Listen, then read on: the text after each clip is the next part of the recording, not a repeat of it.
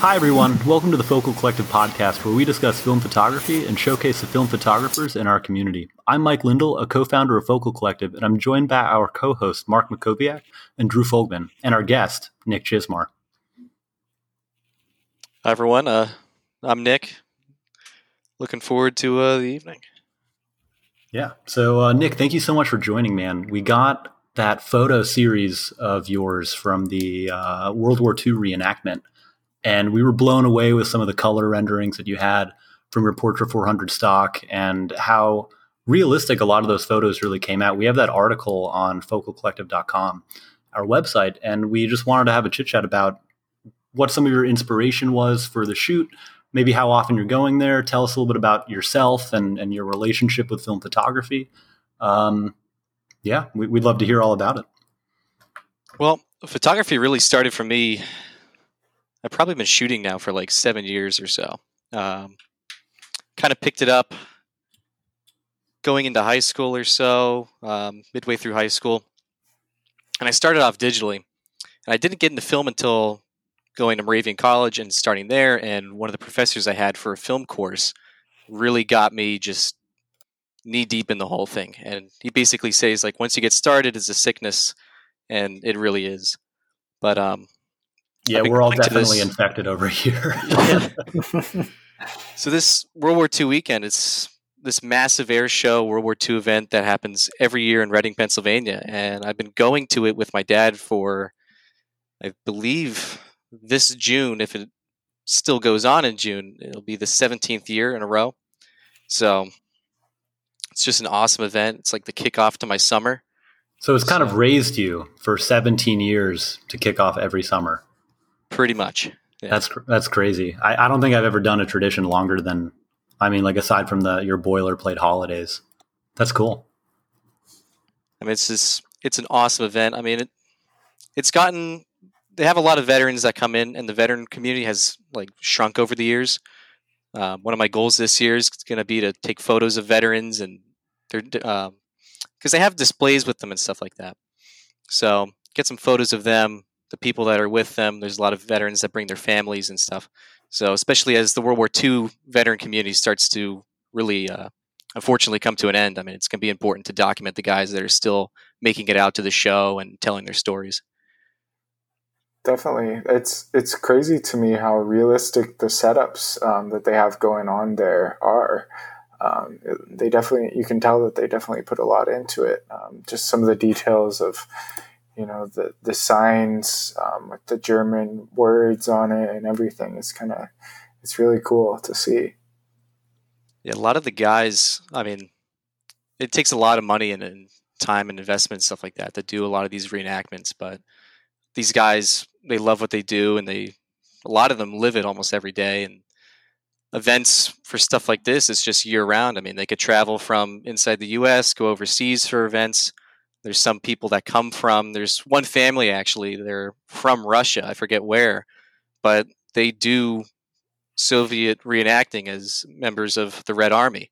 And it's this guy and his kids, and they all dress up, and they come to the United States every year for the summer to go to these different events and reenactments. And they come to Reading for World War II weekend. They've been there the last 4 or 5 years, or maybe even more. But I mean, everything like down to the smallest detail is just authentic and accurate. And it's really impressive when you think about how much has to go into this to make this event happen, especially from like the reenacting end. I was actually going to say, like, I've been to a couple here and there World War II reenactments, and they don't seem quite as epic as the one that you showed us. So I feel like a lot of time, research, development, acting, resources, like all of it goes into that production. And I'm jealous. It looks so sick. Well, this is, if I'm not mistaken, this is the largest World War II event in the United States. I mean, there's got it. Other events around the world, and there's massive air shows and stuff like that. But this event, it kind of marries both of them, because you have reenactments that are going on and battles that are going on. But then you also have vintage aircraft from all over the country. And then there's been aircraft that have been flown over from Europe sometimes in previous years that are taking part of the air show that's going on at the same exact time. So, I mean, you get there at the beginning of the day, things are kind of slow. People are getting acclimated to what's going on. trying to figure out where they want to go. And then as soon as it hits about 11 o'clock or noon, it's just constant things going on. I mean, you have aircraft doing aerobatics and displays in the air, and then there's a battle going on the other side of the field, and there's just constantly it's just epic, really. There's always something going on. You can't really miss anything. It's like every direction you turn, there's either like a fighter jet going overhead or a blast radius happening behind you or something like that. I see they have some pyrotechnics too. Yeah. I mean, one of the highlights every year is the flamethrower demonstration. And when they start doing that, there's usually a battle in this. They've built a French village kind of tucked down below the taxi strips, because this event takes place at Reading Regional Airport, which is active until like 10 a.m. in the morning, and then they shut it down for regular flights. So when this is going on, they have this village that they built down below the airport, and there's a battle that goes on there. And then maybe a half an hour later, out next to the actual runway for the airport, they just let the grass grow out, and they have hay bales out there, and they have a little makeshift battlefield, and they do a whole reenactment of the Pacific Theater. And I mean, they're out there, and everyone's shooting and stuff like that, but the biggest part of it is the flamethrowers. And the last couple of years, they've had 2 or 3 guys with working flamethrowers out there doing the demonstrations. I mean, as soon as they start ripping on that, I mean, you could feel the heat from 50, 75 yards away. It's just that intense. Wow. And I mean, and maybe like your arm hair is singeing a little bit too. Oh, I can imagine. Yeah.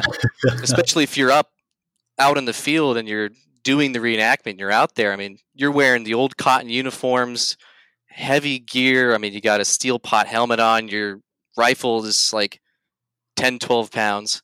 And then next to you is a guy just spewing flames all over the field.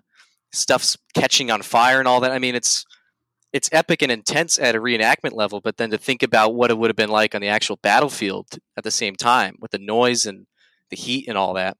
I mean, for sure, you get a little bit of a taste here because there's planes flying around while this is all going on. But I mean, for like me as a spectator, I'm like 50 to 75 yards away behind a fence, and you can't get any closer than that. But I mean, it's really maybe intense. Even near a recession or a like the snack stand too. Yeah. Yeah. So you're do they not in the heat of the action. Yeah. So do they have a lot of the reenactments in chronological order as they kind of happen throughout history, or is there just like a schedule, or is it kind of just randomly everything? Something's going on at all times. There's usually something going on at all times. I mean, they don't really have any reenactments set apart like year-wise or anything like that, but they break them up into the different theaters. In the last couple of years, actually, they've been trying to implement some of the more historical battles and like getting some more reenactments and people in that are reenacting for Chinese liberation fighters and stuff like that. There's a lot of people that dress up as the French Resistance.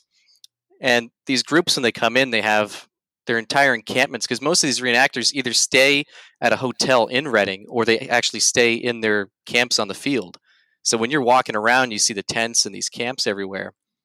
They're actually living there at night, and they're sleeping there, eating and all that.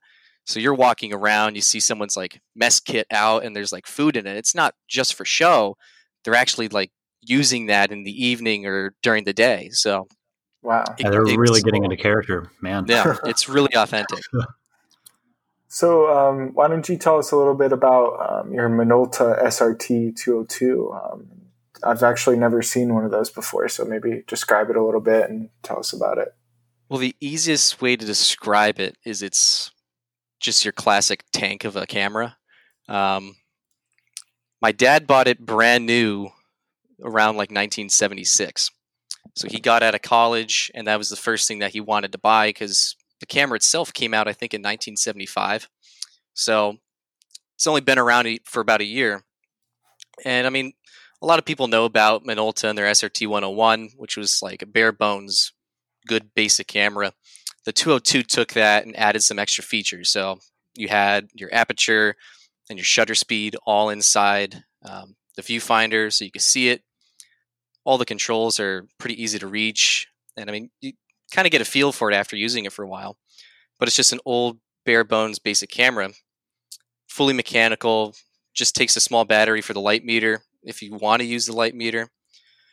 But my camera in particular has been with the family this entire time. It's shot who knows how many rolls of film over the years.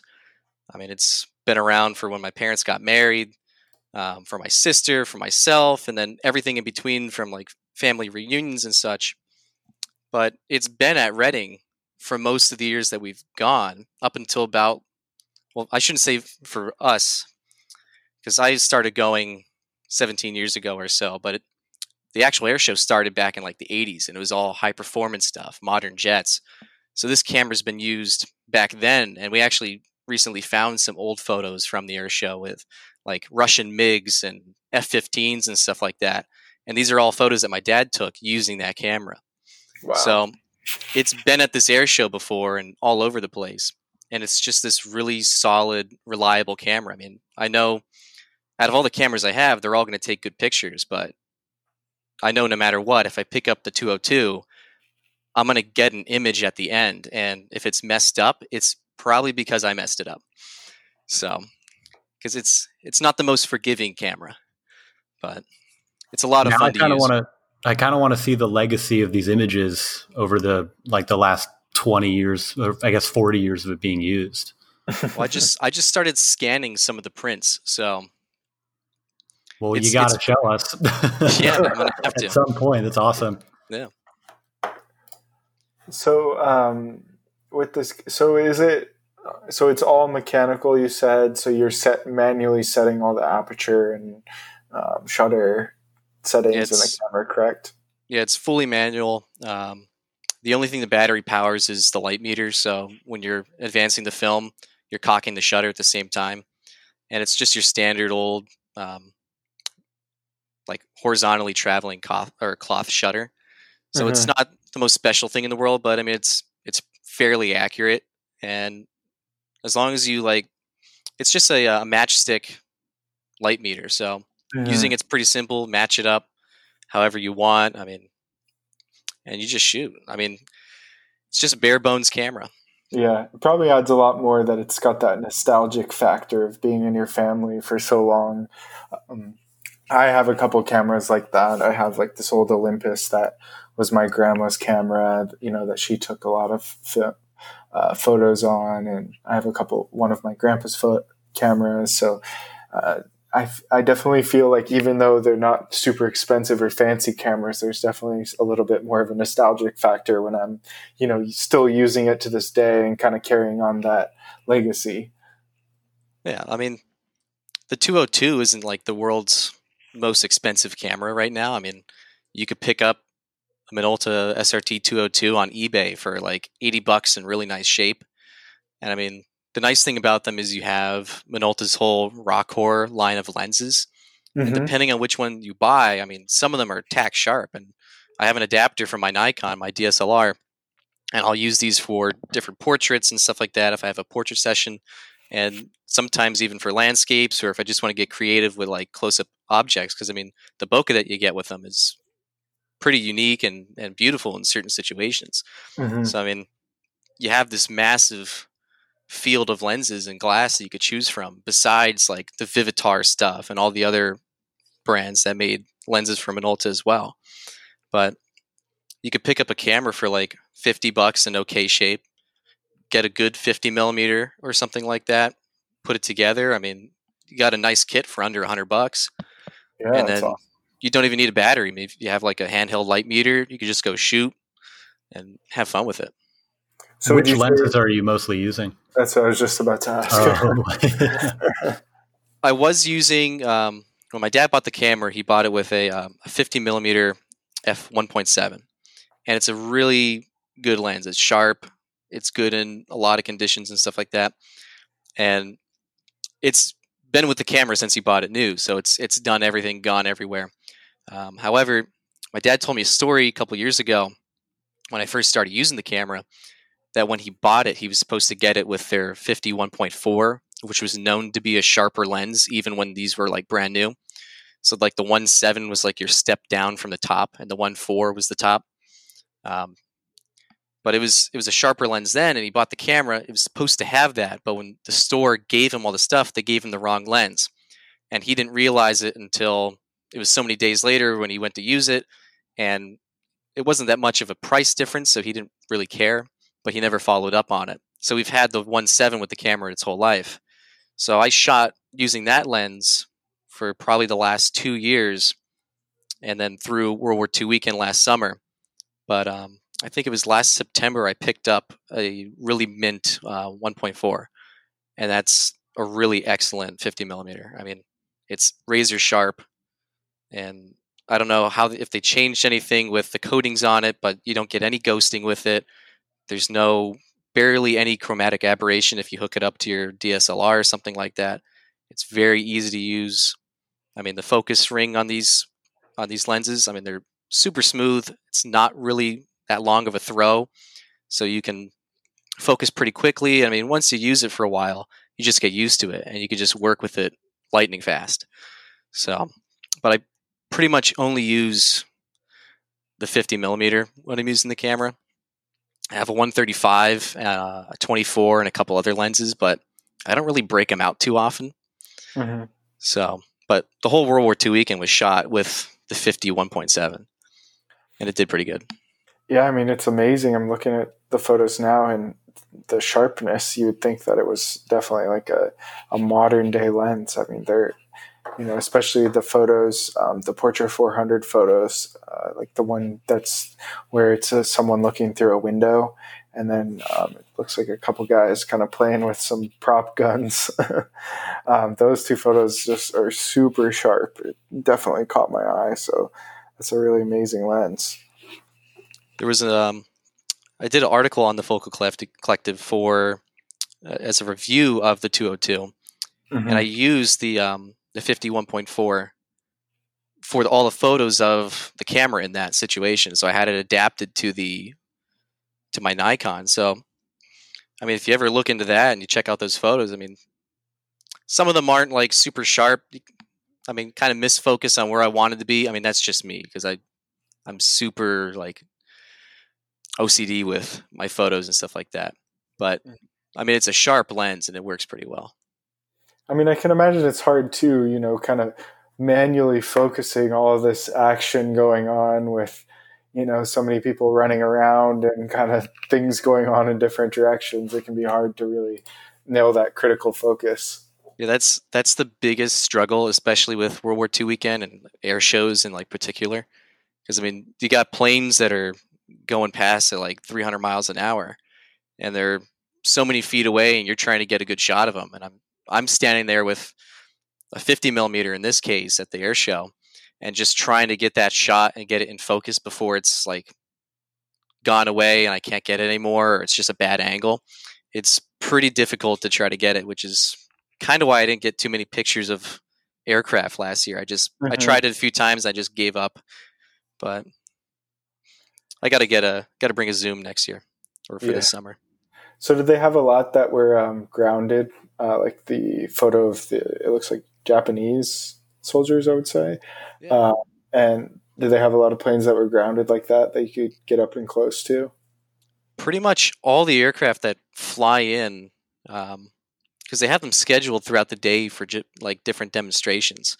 So almost every aircraft that's there is like flyable, and they take it up and they do the whole aerobatics and all that. But when they're not flying, they're parked in like the actual show field. So you can walk right up to them. The pilots are usually there. You can talk to the pilots.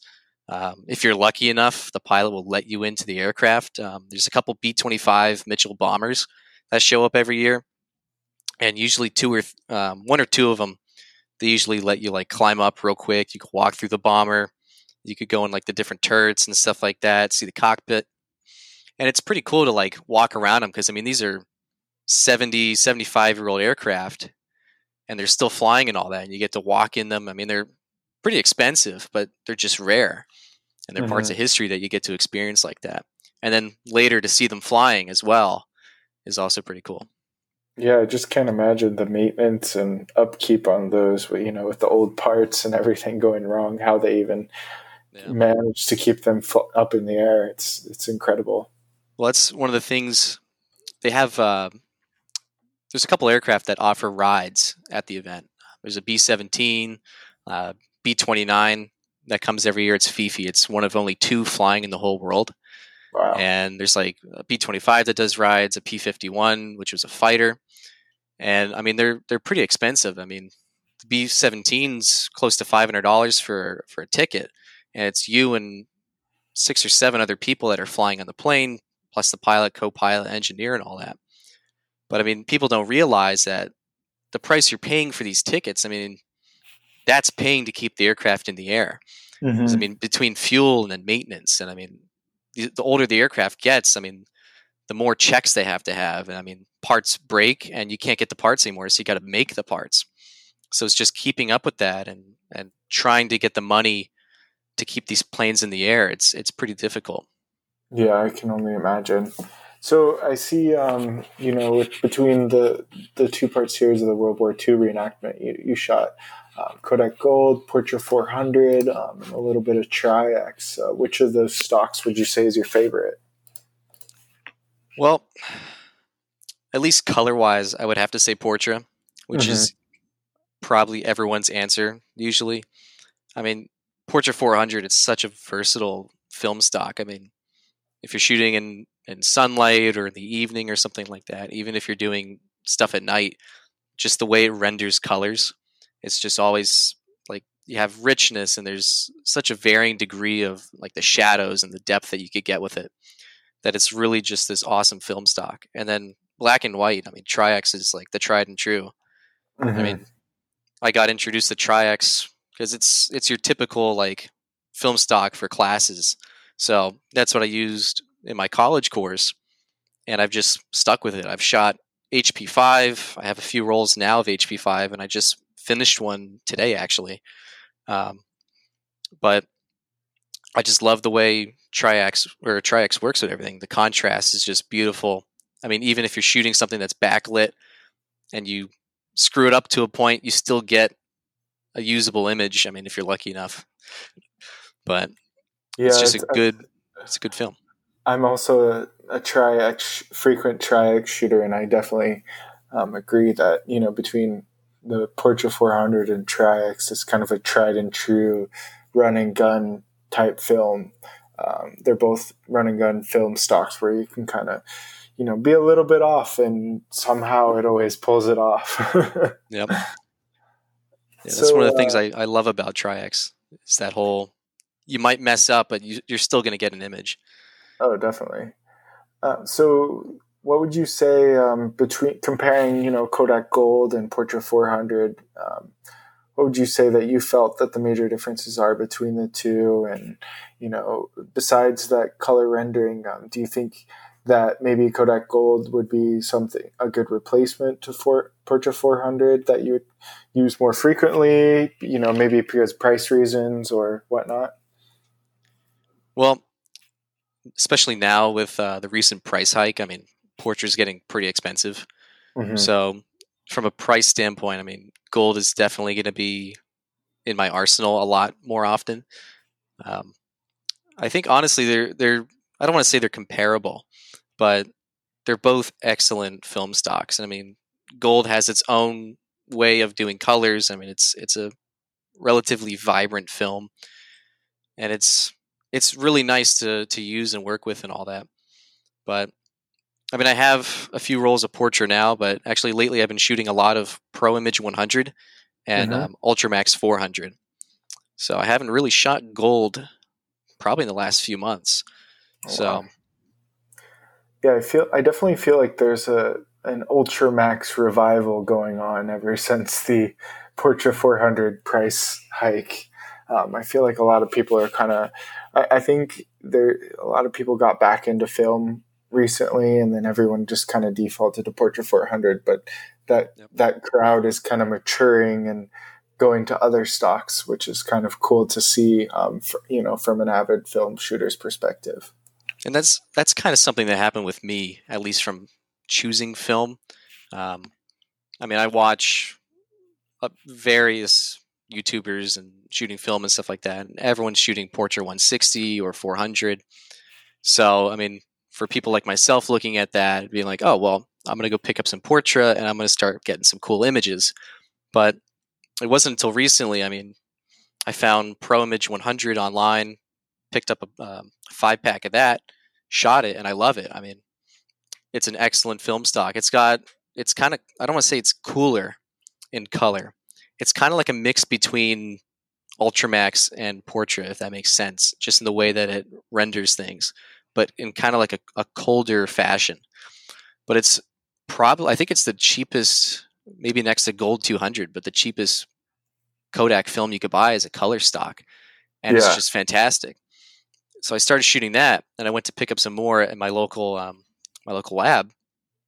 And Barbara, who's an awesome lady that works there, she said to me, "It's like, have you ever tried Ultramax?" I'm just like, "No, I haven't." So she actually gave me a roll of 24 for Ultramax just to go shoot and try it out. And I mean, I've shot 10 or 15 rolls of that in the last few months, just trying it out, different lighting situations and all that.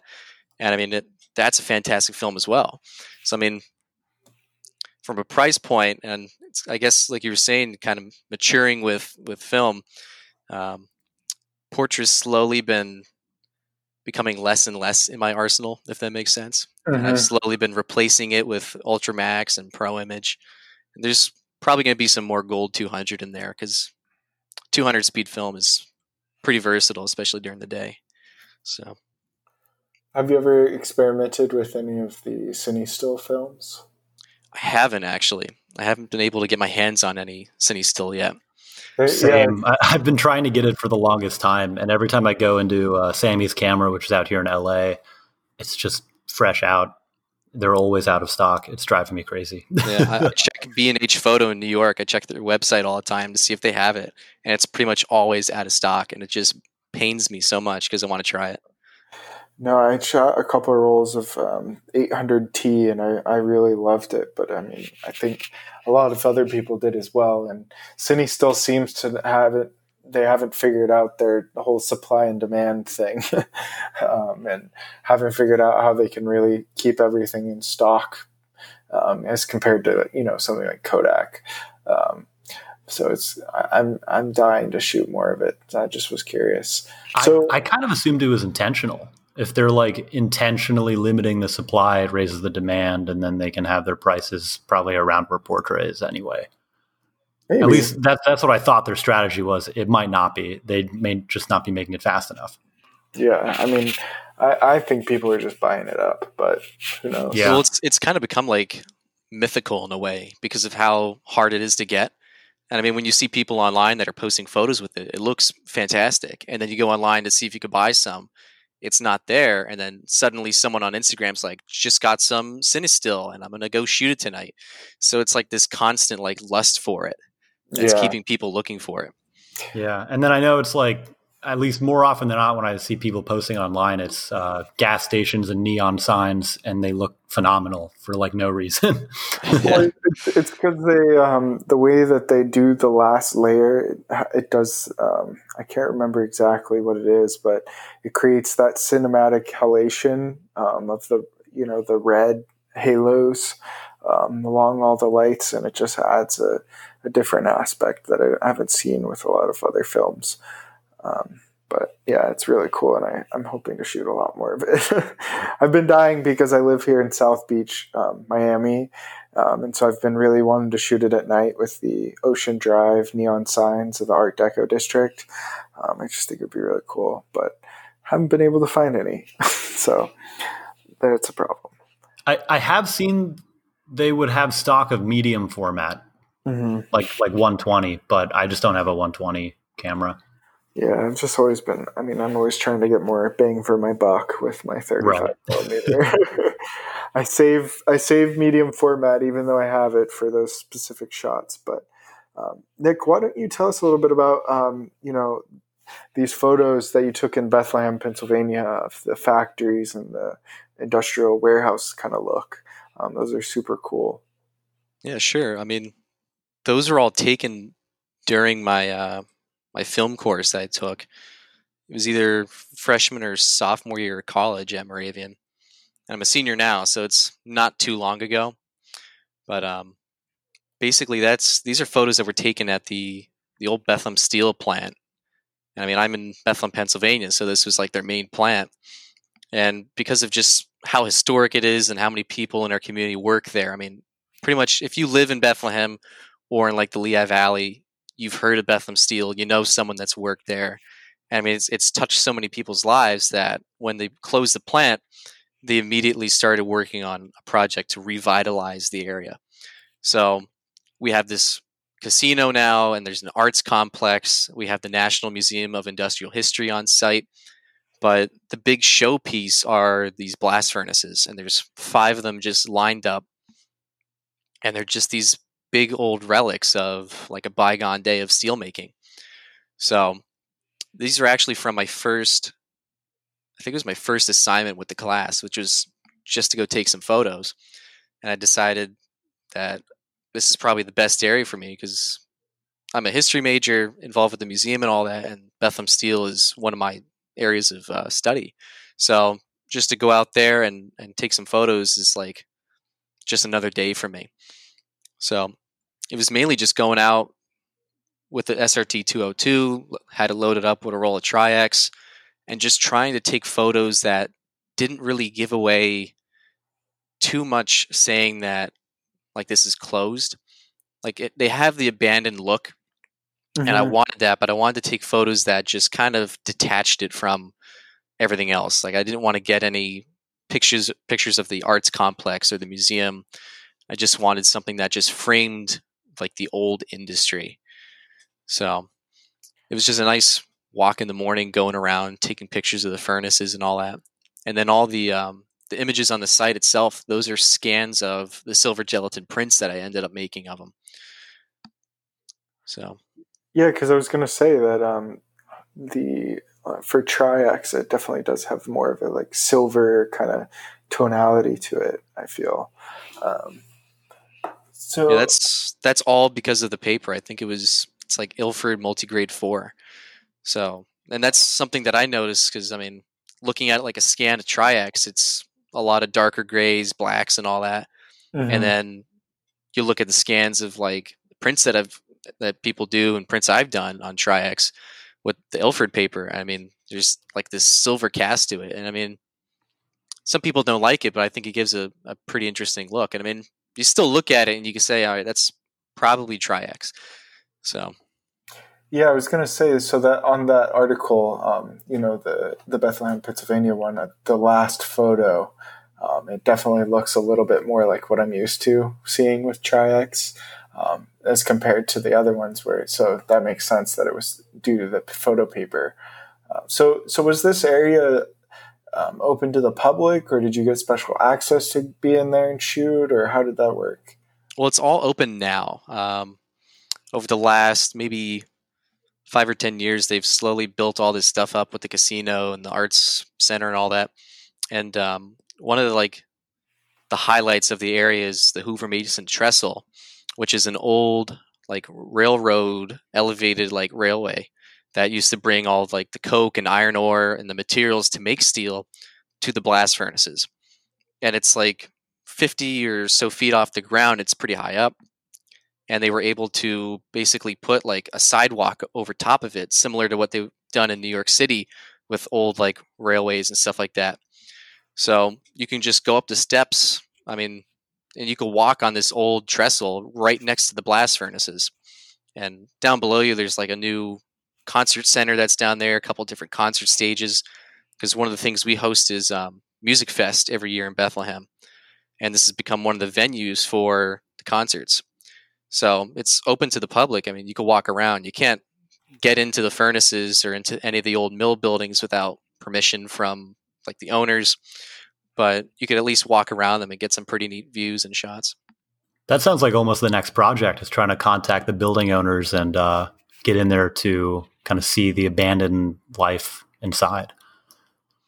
Yeah, definitely. One of the old buildings on site, it's the number 2 machine shop. It's this massive old factory building, and the casino that owns it and the different property groups, they're looking at possibly putting a water park in there and all this other stuff. And myself and a few other photographers, it would be sick. But but myself and a few other photographers, we're trying to contact these people to like get in there and get some photos before they possibly start construction. I don't know where they are in like the process with zoning or anything like that, but it's like just to get in there before they start changing things, because it's just this old like abandoned feel. Like the roof of the one building's getting ripped off. It's just these massive sheets of steel that are falling off of it, and there's just holes in the building. And I mean, because you can walk relatively close to the machine shop and you can look down the entire thing. It's like, I don't know how long it is. It's like a quarter of a mile. It's massive. And there's just these puddles of water, and it's like walking past it, I'm itching so bad to get in there and take photos. So it's definitely a project that I want to work on. You could always just urbex it and kind of sneak that's in. true. Yeah, maybe get arrested, just Yeah, that's true. live on the edge. I'm not suggesting or implying that you do, but we don't condone illegal activities. Well, there was a building that we used to have. It was Martin Tower. It's the building that's the last photo on that Bethlehem article. That used to be the headquarters from like 1972 until 2003, when Bethlehem Steel finally was done and they vacated. So that was their world headquarters, this really fancy, opulent building, and it's been abandoned since 2007. And they tore it down. Well, they didn't tear it down. They imploded it last year. But I was lucky enough to go in there in 2014, which was, some of my images are okay, but like looking back at them, I really wish I knew how to work like a camera a little better than I do, or I did then. But just like documenting the inside the building, it was really neat to see, like, especially now looking back at what it was, because nowadays you drive by there, it's just like a flat field. It looks like a bomb went off or something like that. I mean, all the metal's gone from the building and it's just empty. But there's been some people over the years that have snuck into the building through a back door or something like that and gotten these really cool shots from when it was still like semi together inside. There's still carpeting and walls and furnishings and all that. And then everyone's gotten to the roof.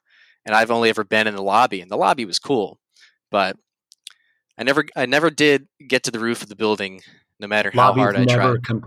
Lobbies never compare to the roof. Yep. It's actually pretty cool. Like, I've been out to the Lehigh Valley before, but I've never seen the Bethlehem like these the systems and structures of these factories. My sister went to Lafayette College, so I went out there a couple times, but I never really had the opportunity to like explore around. It's definitely a really neat area, because we have a whole mix of different things between the old abandoned factories, and then there's a lot of new buildings going up with like new modern architecture. And then in North Bethlehem, the north side, you have the Hotel Bethlehem, which is like this really cool hotel from like the 30s. And there's a lot of old homes going back to the 1700s and colonial era and all that. So it's like this massive mix of different architectural styles and different roads, and it makes for a pretty neat like walk just taking photos. I mean, because you can go from our city hall as like this really modern 1970s kind of abstract building, and the library's next to it, it's even more abstract. And then right across the street are all these old like colonial homes, and just the contrast between them is pretty neat to photograph. Yeah, that's awesome. Well, I'll definitely have to get out there at some point again. For now, man, thank you so much for joining the call. We had a really great time chatting about your articles with the World War II reenactments, the Bethlehem steel mills, and all that. So we definitely want to bring you on at some point in the future for another episode. But hey, I had a great time hearing all about it. Thank you. Yeah, I really enjoyed this. Glad I could talk about it. I mean, pretty neat stuff. And I mean, I look forward to shooting at least the World War II event every year, and I don't know what I'll be shooting next, but it was definitely fun to talk about it. For sure. Well, yeah, thanks for joining, and we'll talk again soon.